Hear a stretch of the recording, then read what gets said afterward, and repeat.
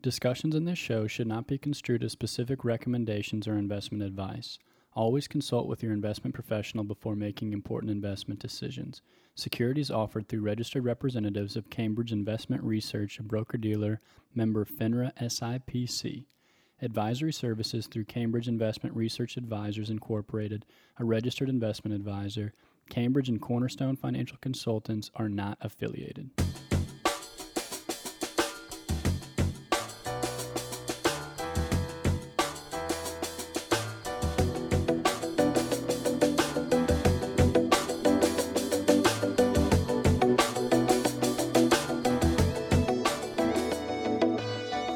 Hello and welcome to the Journey Mindset Podcast. My name is Sean Ulrich and I'm a financial advisor at Cornerstone Financial in Washington, Missouri.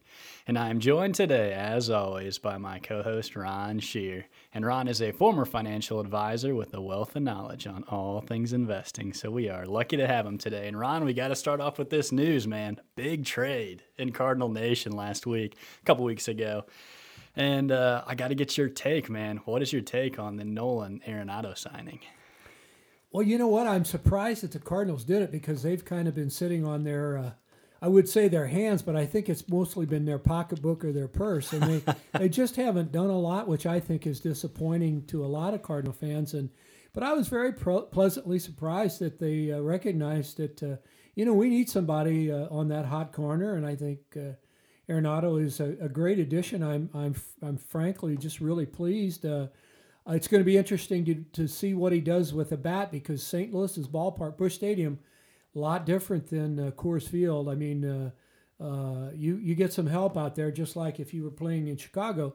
And St. Louis is not typically a hitter's ballpark, but he's got all the right tools. I mean, when it comes to the glove, I mean, Gold Glove.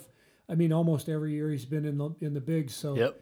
You can't really second guess that, but no, I was thrilled. I'm really happy to see that they went after him, and it must have been a tough acquisition. So, but they hung in there, and I think he was very upfront in saying that he didn't necessarily want to stay in Colorado. It was not a place he really wanted to be.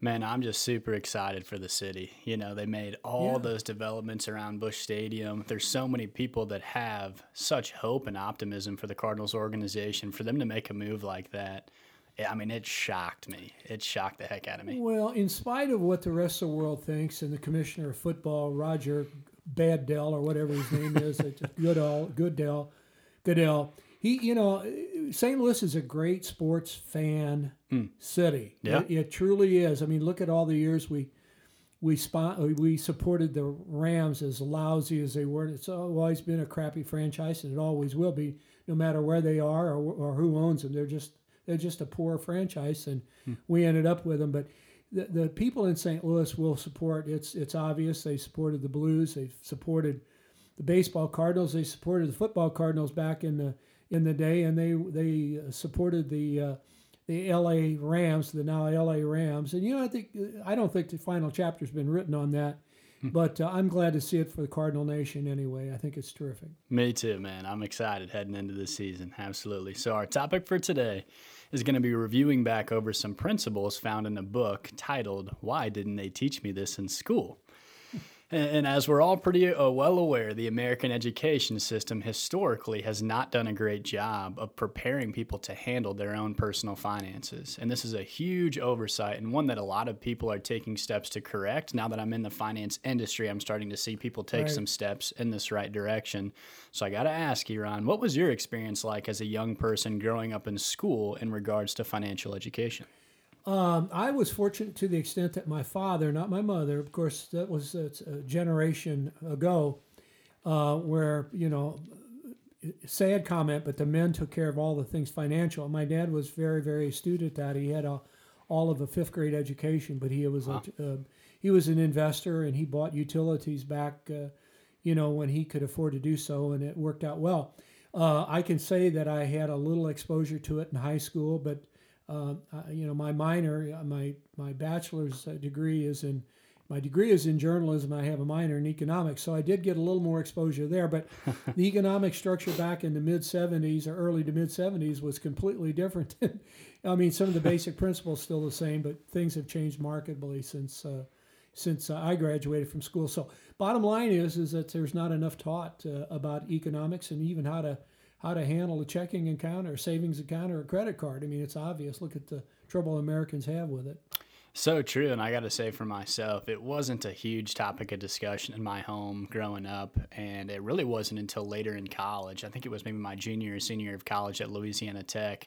I took a class. It was something like Econ 101, Finance 101, but they just kind of ran through Dave Ramsey's principles, and the guy that taught it had a huge passion for personal finance and kind of laid those building blocks. And I was like, man, this would be a really cool industry to go into. So anyway, it just inspired me to be where I am today. So as we jump into some of the principles for this book, this really could be a series because there's 99 different personal money management tips that this book gives us. So who knows, we could revisit this topic at a later date. And the number one tip for keeping your finances in line is marry the financially right person.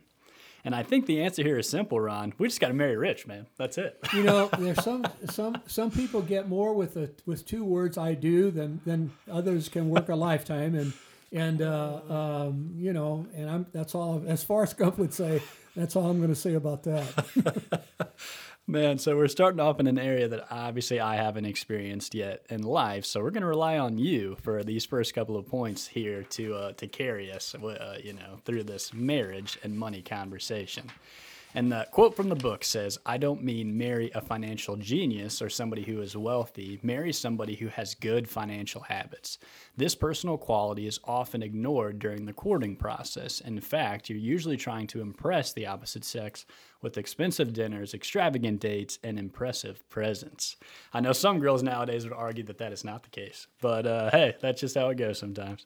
So digging a little bit deeper into the point that this book encourages people to talk about money philosophy, getting a better understanding of if people are savers or if he or she is a spender. Do they believe in debt? And how soon do you want to own a home? It also talks about understanding what each other's assets are, salary, debt levels, credit histories, all kinds of things you talk about on the first date all the time. Right, exactly right. So Ron, man, I got to ask, when you were an advisor, how did you navigate those initial financial conversations with people about marriage? Well, one of the things that we've always did do with new clients, and we used to have a little particular, and I learned this from Larry Kleppe, who was a full certified financial planner. But we would do kind of an assessment of how people spend their money, and you can kind of get a pretty good picture of how people how they save or how they spend. And you know, and I gotta say, you know, I've been blessed. My wife is a very good money manager. She could take a dollar and stretch it further than is believable. But she was good at that, and it was certainly helpful. I will also say this. I think women in a lot of ways get a bad rap for this, because I know some men who boy, it's easy to figure out what they spend a year. Just take what they make and add about 10% because they're spenders. It's not all women that do the spending. So, I mean, and I'm not trying to suck up to anybody because Make sure your wife listens to this. I'm married 50 years, and I don't need to do it. But the truth of the matter is men are sometimes guilty of this too. Yeah, absolutely. And there's a lot overspending, that is. And there's a lot to cover, but it seems like so many fights happen because of marriage. I like that point. I was like, man, that's a good one to start off with. The second point of today, why didn't they teach me this in school, is stay married to the financially right person. And the quote from the book is that the quickest way to a financial downfall is divorce. And it details all the expenses that come along with it, including legal fees and administrative, excess living costs, alimony, and child support, stuff that as a kid, man, you never even consider that stuff. The book really encourages to be happy with what you have, kind of mirroring back to what we were talking about with our stewardship and contentment podcast. And the last point the book makes on staying married to the financially right person is have honest discussions about your financial life throughout your marriage. By this, I mean write down and talk about your monthly budget, net worths, financial problems, opportunities, and future financial goals. These need to be ongoing discussions, not just once a year, but monthly or more often. So before we move on to our third point, Ron, any words of wisdom on staying married to the financially right person? That's a very valid point. The covenant of marriage is for a lifetime, for better or for worse, through sickness and health, and and finally, when the ultimate happens and a spouse passes away. That's divorce, you see so much of it. 50% of marriages don't last today, and that's a sad commentary on our society. And that 50% is not an insignificant percentage, for the simple reason that if you go through a divorce, and I don't care what you have, 50% of it's going to go away, and you can just say goodbye to it. Yep. To me, it makes more sense to stay married and work on the marriage. But here again, financial conditions and financial problems are the single number one reason why people quarrel in a marriage. It can be a very big problem, but you have to work at it together, and communication is always the best way. Get it out in the open, talk about what your situation is and how you plan to fix it. Our third point for today is going to be having and raising children costs lots of money. So I searched for this, Ron, and I found a good quote for us to kick this point off. And this is from Cary Siegel. He said, having a 2-year-old is kind of like having a blender, but you don't have a top for it. So, man, oh man, I thought that one rang true. The author starts off this point by saying it can be very difficult to say no to your children. You want them to be happy, and happiness for a lot of people usually means stuff. Right. Some major expenditures that need to be considered before having a kid are education, healthcare, food, and clothing, things that when you're younger you don't necessarily think about. Then eventually down the line, you're going to want the bigger house, a better car, the higher the utility bills, entertainment, sports, all kinds of activities like that. And they say it can cost anywhere from $150,000 to $250,000 to raise each kid before college expenses. So in your expertise, Ron, as an advisor, what has been your experience with the cost of raising kids? Well, it's an expensive proposition. It is. There's no question about that. There's a cost with all of it. But I always look at things, using the Ben Franklin method. Take a blank sheet of paper and draw a line down the center, and the good and the bad. And raising kids is a wonderful thing, and to be a parent is a wonderful thing, which you don't know yet, but you're going to find out at some point. And I don't care what it costs; it's worth every penny. But you, having said that, you have to be somewhat guarded. You can't live vicariously through your children. I mean, you have to control the spending. You have to do the best that you can to provide food and shelter. Boy. Food and shelter and clothing and education. And education is a big one. There's no question about it. Having said all that, I think that your kids need to be somewhat invested in their education. Our goal was always to pay for the undergraduate work for our kids, and we raised for. And the graduate work, if they opted to do that, was on them. So, but they also had jobs, or they also had a little student loan that went with it. They had to have some skin in the game to make sure that they understood, and we understood, that they were serious about a college education. Yeah, about halfway through my college experience, I got a call from my dad, and he said, look, you're going to need to take out a student loan for the second semester. Yeah. And that was one of the first times in my life I was like, oh man, this is going to be a responsibility that's going to carry with me after college. And it just made the situation a little bit more real. Sure did. And some practical ways that people can plan and prepare for raising kids and later in life is through a 529 plan, which is just an educational savings plan that's done through specific states where the investment gains will grow tax-free, and you can actually withdraw that money out of that account tax-free as well, as long as it's used for educational purposes. And these are usually the first choice for people that are looking to plan for college because they have higher contribution limits, but the investment selection is a little bit more limited. The other way that people can plan and prepare for college for kids is through what's called a Coverdell ESA, which has $2,000 a year contribution limits. It gives you a much wider investment flexibility, but they also grow tax-free, and the money comes out tax-free if it's used for educational purposes. That's right. Principle number 4 of why didn't they teach me this in school was to number 4, always live within your means. And Ron, I think we have a community of people here in Washington where you can see that a lot of people work really hard and they've saved a good amount of money. They don't spend too much on what they don't need. And I don't think anybody's perfect as a whole, but I got to say, man, I've been impressed with the community showing their ability to save over a long period of time. And again, I do think this comes back to that contentment and that being grateful for what you have piece. And the scripture that I like is in Proverbs 13:7, where it says, one person pretends to be rich, yet has nothing. Another pretends to be poor, yet has great wealth. And so I'm curious for you, Ron, do you have any words of wisdom when it comes to living within your means? We've always kind of lived by the motto that secret to our happiness is not that we have more, but that we want less. And we've had some success financially in life, and I think it'd be disingenuous to say otherwise. But we've always played it pretty conservatively, and we've worked hard and we've saved hard and been good savers. And I think that's a recipe for a lot of happiness. So, we've come to learn very early in our marriage that debt does bad things to people. It just does. So you got to watch. You got to watch what you earn and what you keep, but you also have to watch how you spend money, and you can't get sideways with credit cards or a home mortgage. You have to be very, very careful in that area. Man, hey, that's such a good point. If you've got the money, you got the cash flow, live in the biggest house in Gotham or in Washmo. I mean, that's nothing wrong with you. God bless you and God love you. But if you don't be a wannabe. Just be upfront, be who you are, and live within your means.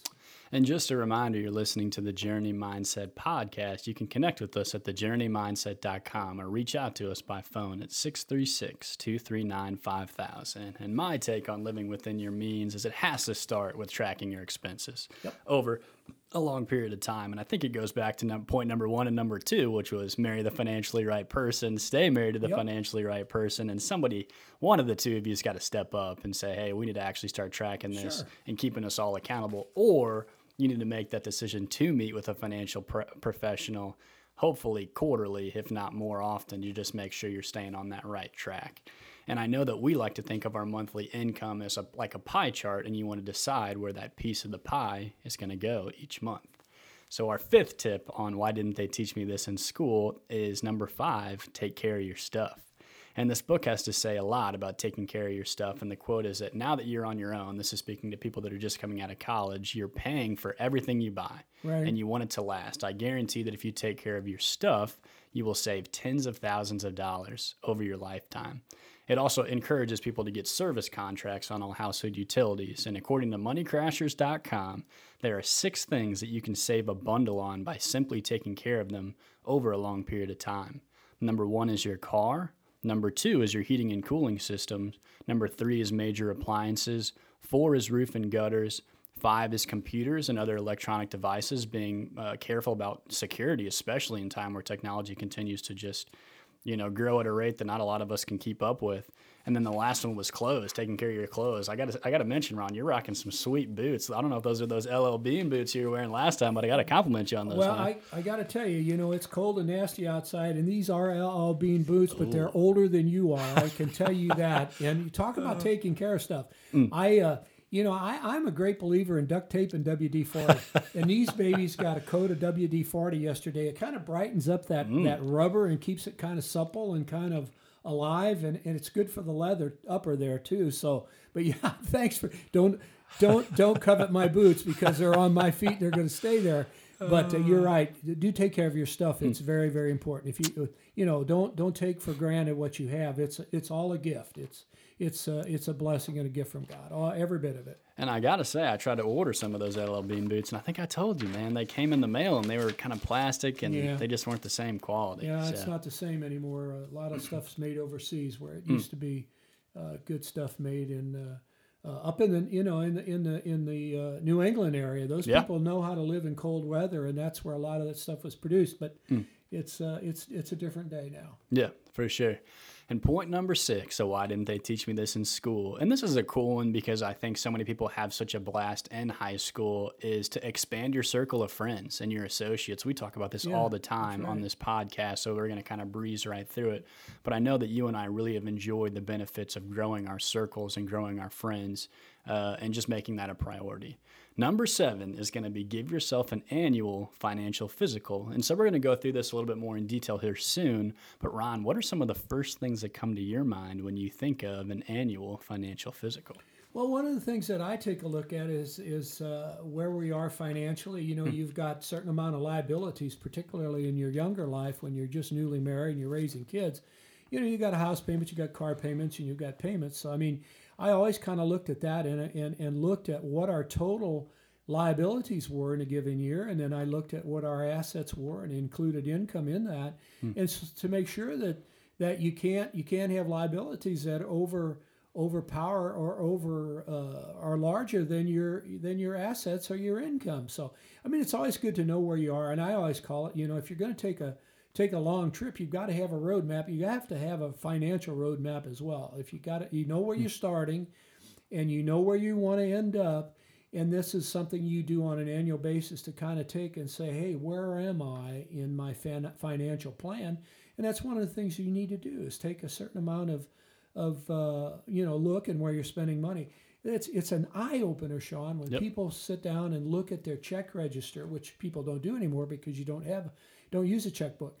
But stop and look at where you spend your money. It's an eye-opener how much money you can actually get to spending it on food and eating out and those types of things.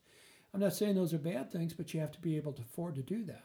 So true. And I did this just the other day. I went back and looked at kind of age 24, 25, 26, 27. And it is cool to see if you track, savings, investing, emergency fund, all those different things, and see the progress that you can make in a good market. It's just fun. It's fun to be able to go back and look at it and be like, man, I'm keeping up with what I was hoping to have gotten to at this point. There you go. And so let's run through a list of what people can look at or, kind of check off as they're going through a financial physical for themselves. Number one is going to be tax planning. We're getting into that tax season where people are looking into it. You want to have a good CPA, and you also want to have a tax-efficient portfolio. That's right, Sean. It isn't what you make, it's what you keep. So true. And if you're somebody that is in need of some investment planning, reach out to us at 636-239-5000.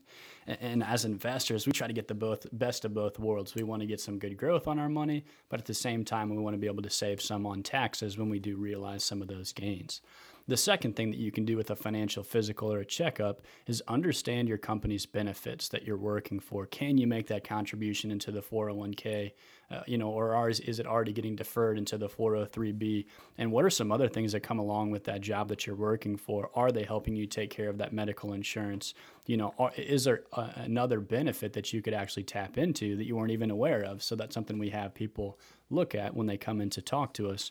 Number 3 would be retirement planning. Man, we had a year of such incredible gains. Yeah, it was a good year. I think it really made people's retirement horizon speed up in some instances where people are saying, man, I'm starting to consider this a little bit earlier than before, which can be awesome in an account like a Roth IRA where you get some tax-free growth on that money.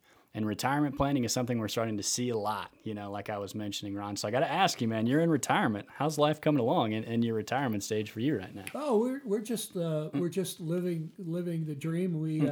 We have a good retirement. My wife was a school teacher in the public school system for nearly 30 years, and enjoys a retirement there. And of course, then we being in this business, we had a number of retirement plans, but life is good. It truly is, and this is the enjoyment of the plans that we made and executed years and years and years ago. We're living that today, and living on that, by the way, and that's the way it's supposed to work. And I'd say it this way: so far, so good. Good, man. Good. Well, number 4 on the financial checkup list is to do exactly what you recommended. Look at those assets, look at those liabilities. Assets can include cash, investments, real estates, cars and boats if you're at that stage of life to be able to get to something like that. And being able to compare that against the debts that you have on that real estate, on those cars, and then hopefully not, but if you have any credit card debt, being able to knock that out as quickly as possible. Number 5, when you're going through your financial checkup, is to look at your insurance and what types of insurance, and this is going to change every year in people's lives, looking at disability, looking at life, looking at long-term care. If you're somebody that's trying to take care of a loved one long-term, Ron, I got to ask you, man, when it comes to insurance specifically, through your years, what are some big kind of takeaway lessons that you've had when it comes to insurance planning? When we talk to younger clients, typically those who carry quite a little bit of debt, it might be a husband and a wife, and they may have a couple of kids, it's incredibly important at that point in time to have insurance, because most families today are dual income. It takes a husband and a wife to keep the gears moving and the lights on and everything moving in the right direction at your home and to raise children. So you have to play this game. It's an ugly game to have to play, but nonetheless, you have to shock people sometimes to get them to think, which one of those incomes, what would happen if one of those incomes was lost because of a disability or a death? And that's where I think insurance can come in. And I think you have to buy insurance and buy it just as cheaply as you can. And sometimes that points directly to term insurance. And I know there are going to be some insurance agents out there who are going to hate me for saying that. But you know what? They've hated me for a number of years for the simple reason. That's always been our message to our investors. Buy insurance, but buy it as cheaply as you can. It's important. Then you get into long-term care and those types of things. As you get older, you can let those term insurance policies lapse because you don't have the debt that you had when you were first married and raising kids. And at that point in time, then you have to start to consider what would happen if one of you end up, or both of you end up in a nursing home for an extended period of time, because it costs tremendous amounts of money to stay in those places. So true, so true. And number 6 on our financial checkup list is estate planning. And this is a great idea to make sure that your assets don't get caught up in probate before you pass away. Having things like a will, updating your beneficiaries on your investment accounts with your insurance companies to make sure that everything is in line in case the unspeakable happens. Right. And really just getting a better idea of how you can protect your family from a major headache and make sure that the money that you've worked hard to earn doesn't get caught up. And the last 2 points I wanted to make in our show today in the Why Didn't They Teach Me This in School is point number 8, save and invest 50% of every raise or bonus that you get. And I got to say, man, being somebody that's early in life, I'm thinking out and I'm like, man, if I could pull this off, I think this could be something, really cool over a long period of time. And the book actually encourages people to save 90% of their bonuses. And I said, that's a little bit too much for me. I'm going to have a little bit of fun with the raises that I get too. So I wanted to ask you, Ron, what do you think about that concept of saving 50% of every salary increase as well as saving 50% of every bonus that you would get? Well, I think that makes good sense. And the thing that I've learned about myself and about other human beings is we're a fickle group of people. If we're going to pretty much spend, if you have low income, you spend a little. If you're in middle income, you spend middle. And if you're a high income person, you spend, higher.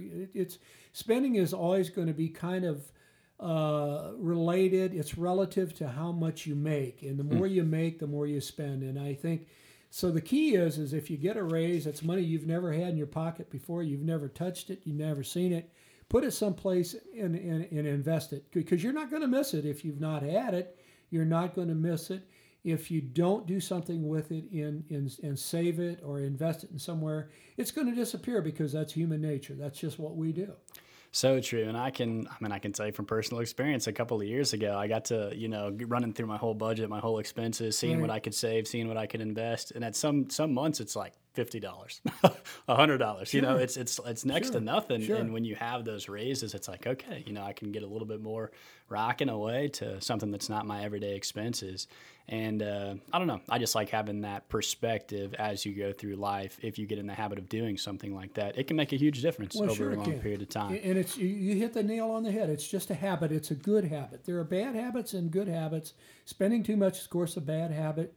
Saving too much can also be a bad habit, because you do have to enjoy life, because it's a short life and it goes by very, very quickly. You do have to enjoy things enjoy the ride, along the way. It's important. So spend a little, but don't spend all of it.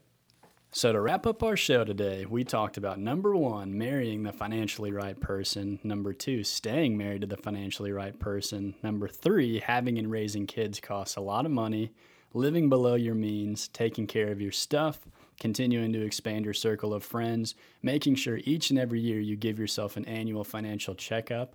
And the last one was save and invest 50% of every raise or bonus that you get. So Ron, before we wrap up our show today, do you have any final thoughts? I do. I agree with all 8 of those points. And Sean, believe it or not, in other verbiage, in Bible speak, these are all biblical principles. I mean, when you find the right spouse, and I got to be honest with you, and we just finished with Valentine's Day. My wife has been such a blessing to me in so many ways, as a financial partner in any other way that a partner in marriage can be. She's just been terrific, and I wish that for my kids. I wish it for you. I wish it for everybody that I know.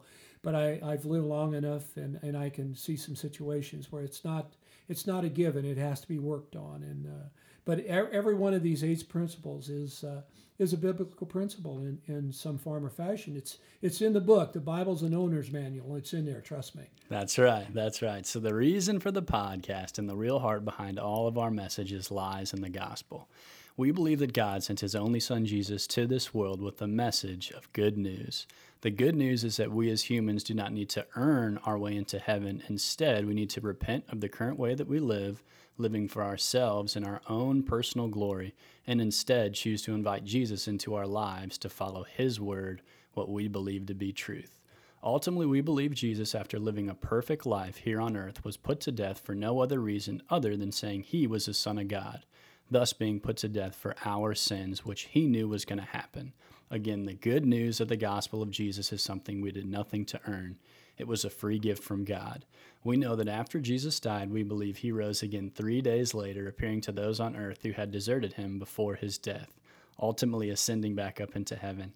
After Jesus ascended into heaven, we receive what Jesus called the Holy Spirit to guide our lives in decision-making. We now have the freedom to live for God, bringing glory to God as a response to the sacrifice that he made for us on the cross. We wholeheartedly believe that we were all created to do good works, rooted in truth, what we know to be God's word, driven by love, with this newfound freedom as a response to this good news. So as always, be sure to connect with us at thejourneymindset.com or to visit our company page, Cornerstone, 2invest.com, to connect and learn more about what it would look like to invest with us here at Cornerstone Financial in Washington, Missouri. And our big thank you for tuning in today, and we love being on 99.9 KFAV.